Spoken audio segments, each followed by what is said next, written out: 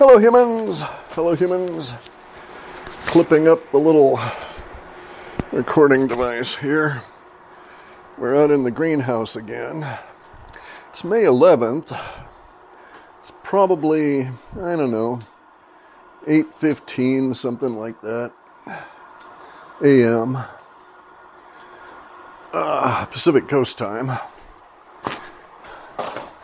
Out here washing windows or glazing. It's not windows, it's polycarbonate.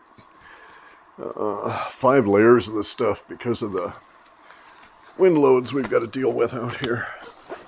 I'm a groaner. I'll warn you in advance. I'm old and I'm feeling all of the activity of the past couple of weeks in the tendons.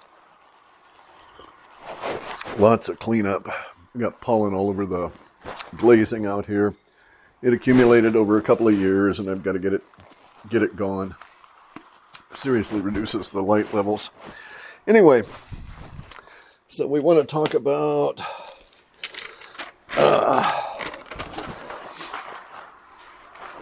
mind and discipline and money and drugs.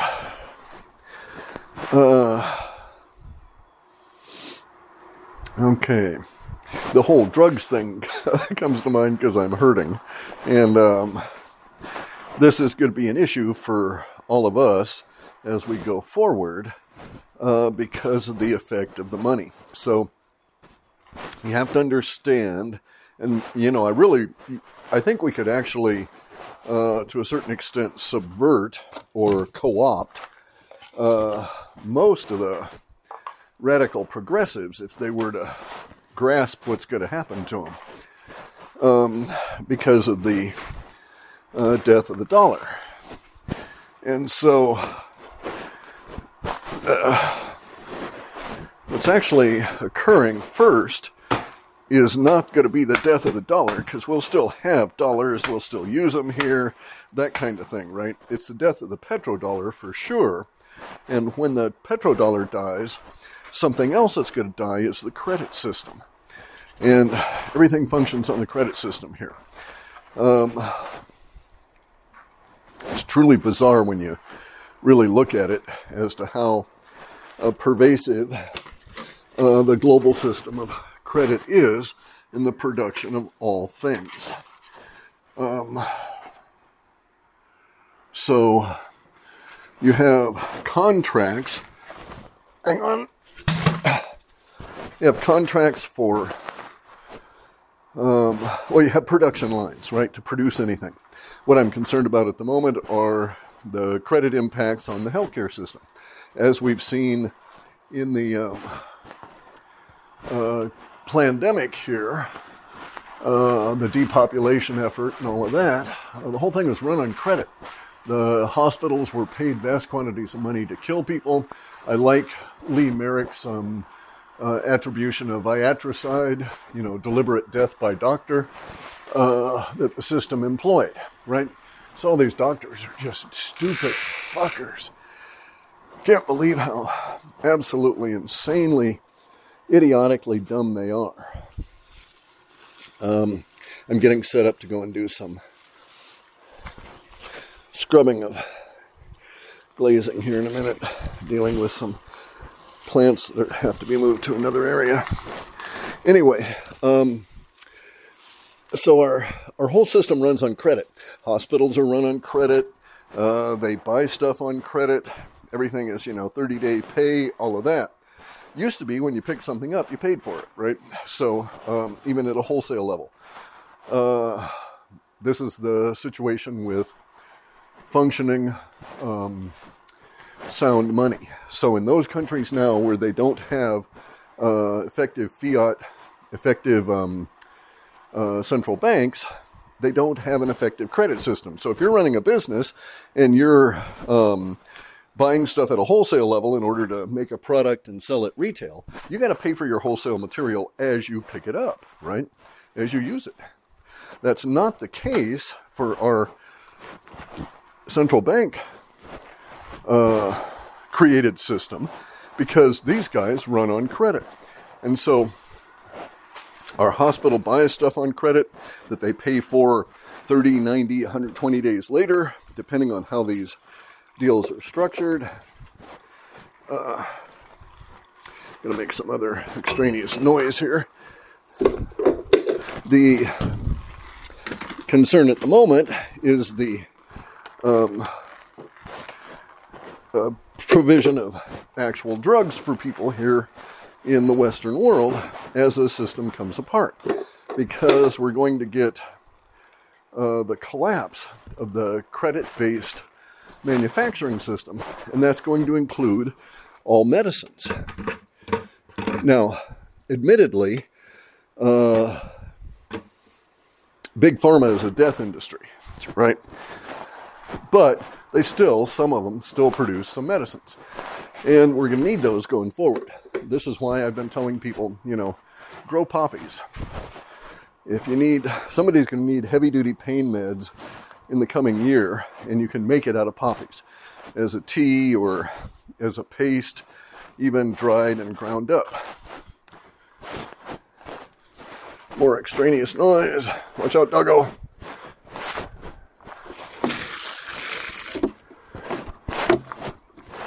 Anyway, so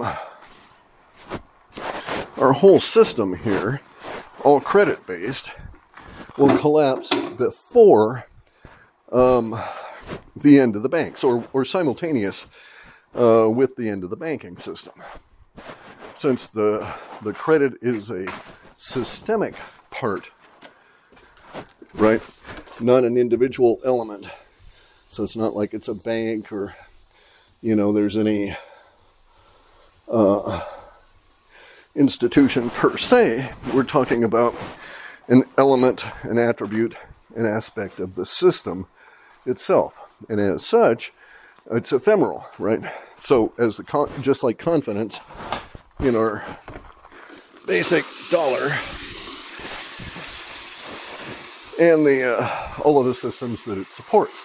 When the confidence goes away in the political, which it's leaving now that we know, and everybody can acknowledge that the Bidens are a crime family and the whole thing, yada yada yada. But as the confidence goes away in the money, we'll also end up with the nearly instant disappearing of credit as an effective tool.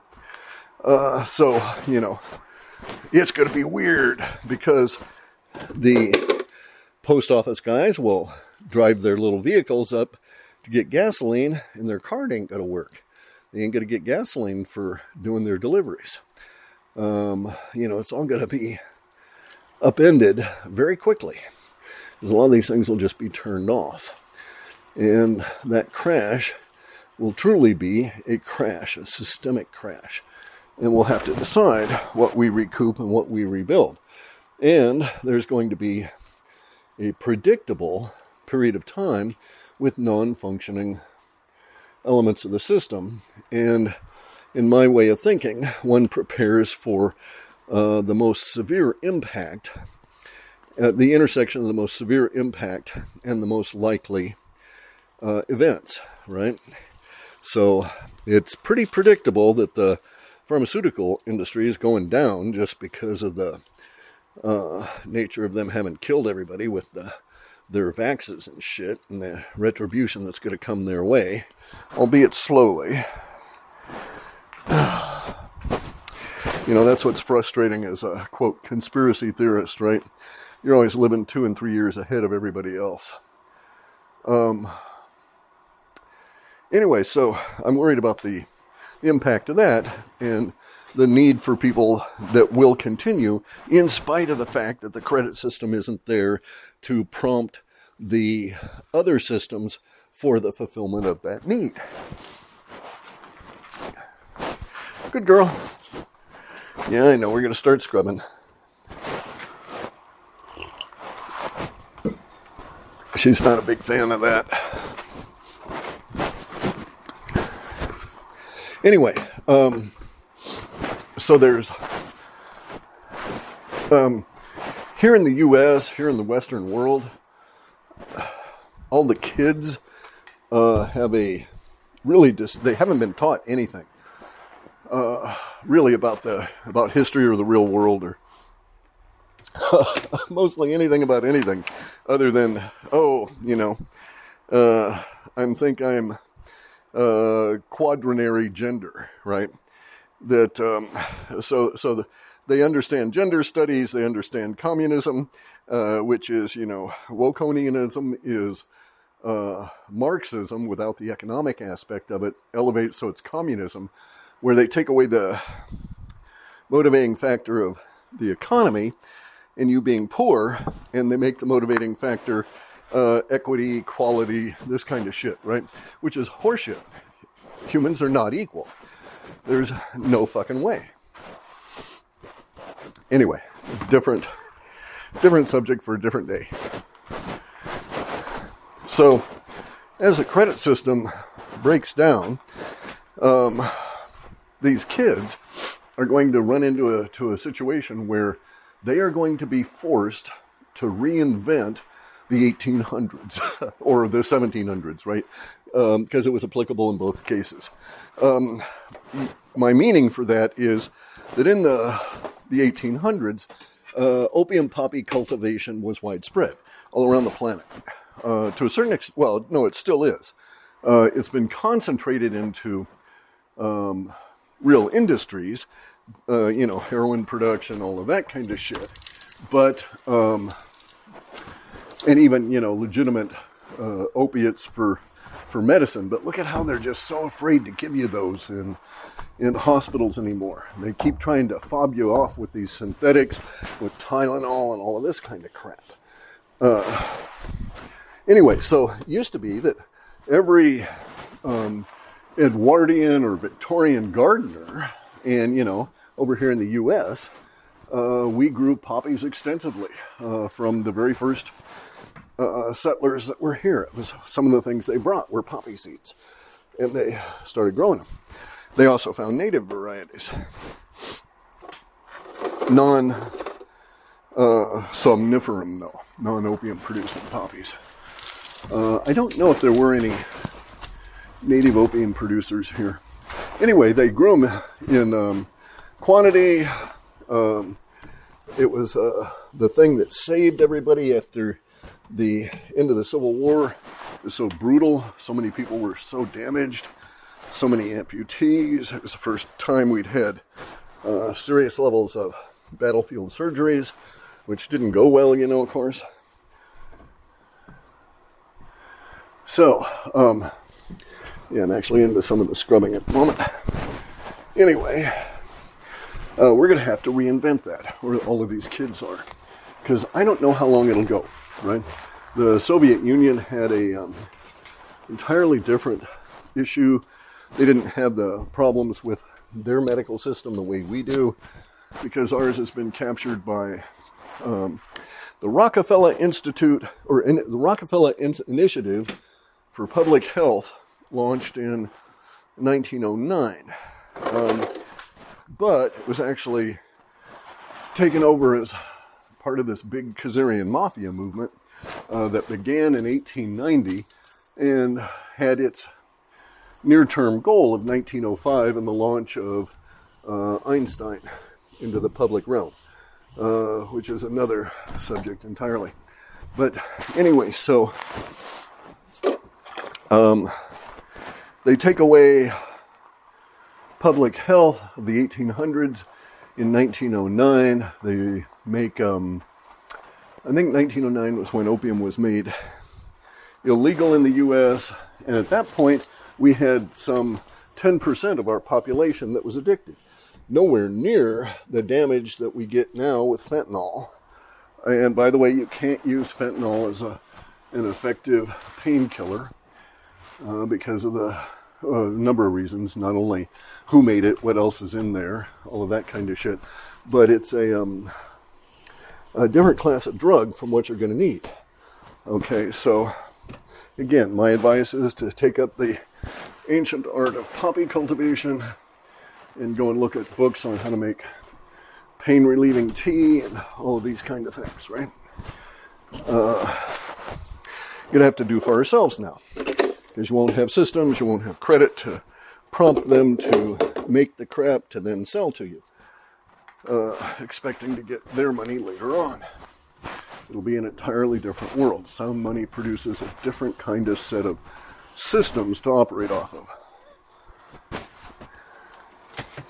And we don't have the other supporting parts of those systems now, so we're going to have to reinvent them.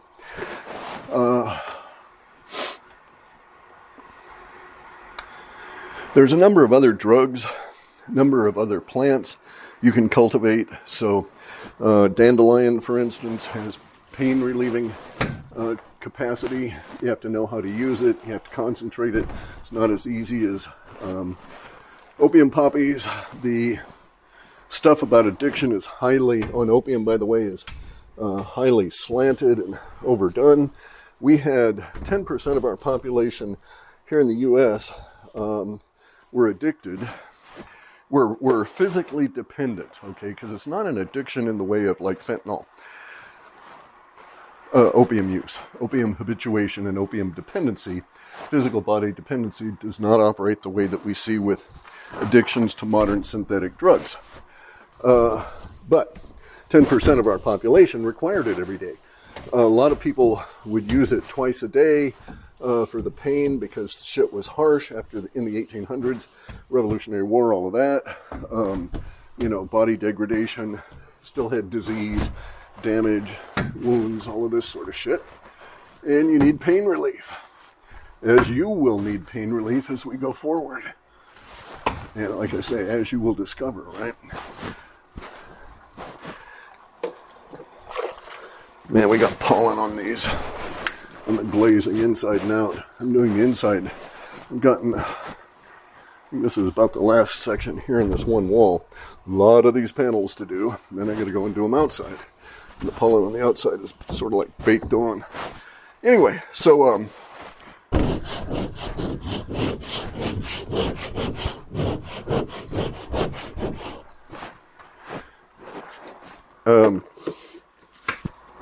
like I say, opium use is not the kind of addictive problems we see with modern drugs. There was a guy, let me see, Captain Sir Francis Captain Sir Richard Francis Burton. He was a Victorian spy for Britain. He was what they called an Orientalist, and he had this habit. He had an interesting take on discipline and mind discipline, and frequently he would go and do missions for the British government just to get the fuck out of the social order there. He was a Sigma male. I've been to his crypt in England. Fascinating study in secret society and Masonic imagery. He was a deep Mason dude. He was a physician, and he spoke Arabic. He was a linguist, spoke a number of languages, Sanskrit even. Well, Pali. And Prakrita, the effective derivations of Sanskrit for daily use. Anyway, a fascinating guy. He had this idea of discipline when it came to opium. He wouldn't use it in England, or he wouldn't use it when he was in Europe. A lot of people did. Women used it monthly for menstrual issues and so on, at least. Probably a good portion of English Edwardian and Victorian social order was to some level habituated to it, so it was in constant daily use. But you don't see the kind of cravings or any of the stuff you get from the synthetics or the derivatives, including heroin. And you do go through withdrawal from opiate use if you get to that level of habituation. It takes about 10 days. But even then, after that withdrawal, you'll never go back to this particular level of problem as someone dependent on the stuff, because the 10-day period of withdrawal has very little to do with the mind and has a lot to do with the brain and the body having to start making the opiates that you had supplied from an external source. So it's just a matter of kicking your body into production again. It doesn't have the mind craving effects that modern drugs do, right? The mind distorting effects. And that actually has to do too with our fake money, okay, the fiat money. So you've all heard the phrase, the saying about strong men, produce a solid society, blah, blah, blah, which in turn produces effeminate and weak men, right? Because they don't have the challenges of the strong men, that kind of a thing. This is also true of money. If you don't have sound money, you have loose money, right? It can be created as in a central bank with no cost or penalties to anybody. So it has a tendency to create dangerous behavior and tendencies and lack of discipline within humans. So Captain Sir Richard Francis Burton was never an opium addict, even though he would use it whenever he was in the Orient, as it was the custom there. And he would go as a spy. He didn't go as a tourist. He was speaking Arabic and pretending to be a Arabic physician from Yemen, I think, but I don't remember exactly where he pretended to be from. But he could pass, right? He could pass as an Arab, and that's why he was a very effective spy. He wrote some cool books if you ever want to read about his adventures, some of which are lies, but lots of truth in there.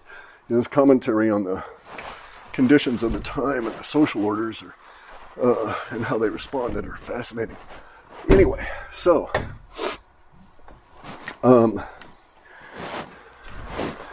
our discipline is destroyed by what we call loose money, the fake money that the central bank puts out, because it costs no one anything to produce it, unlike gold, silver, whatever, where you got to get off your fat ass and go and dig, as so many of our kids are going to discover.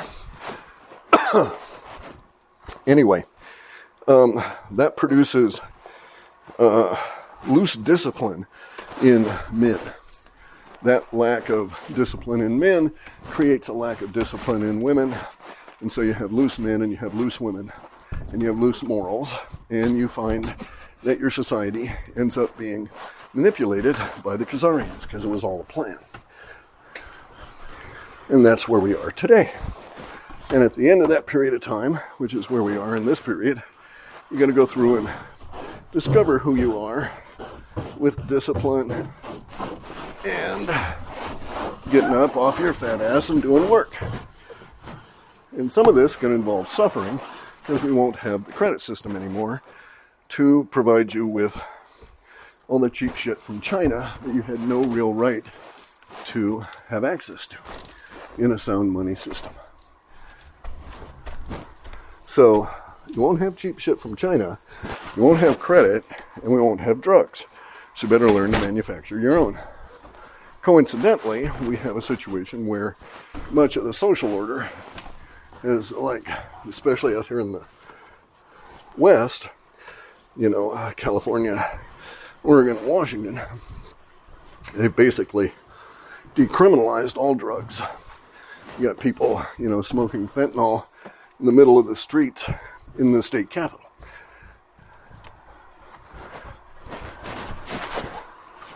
So that's good management for you. Anyway, so we'll end up with probably about 10% of our population habituated to opium 30, 40, 50 years from now, but we won't have the pharmacy system we have now, the big pharma and all of that, so we're going to have to do what people have always done. And this is probably a consistent level.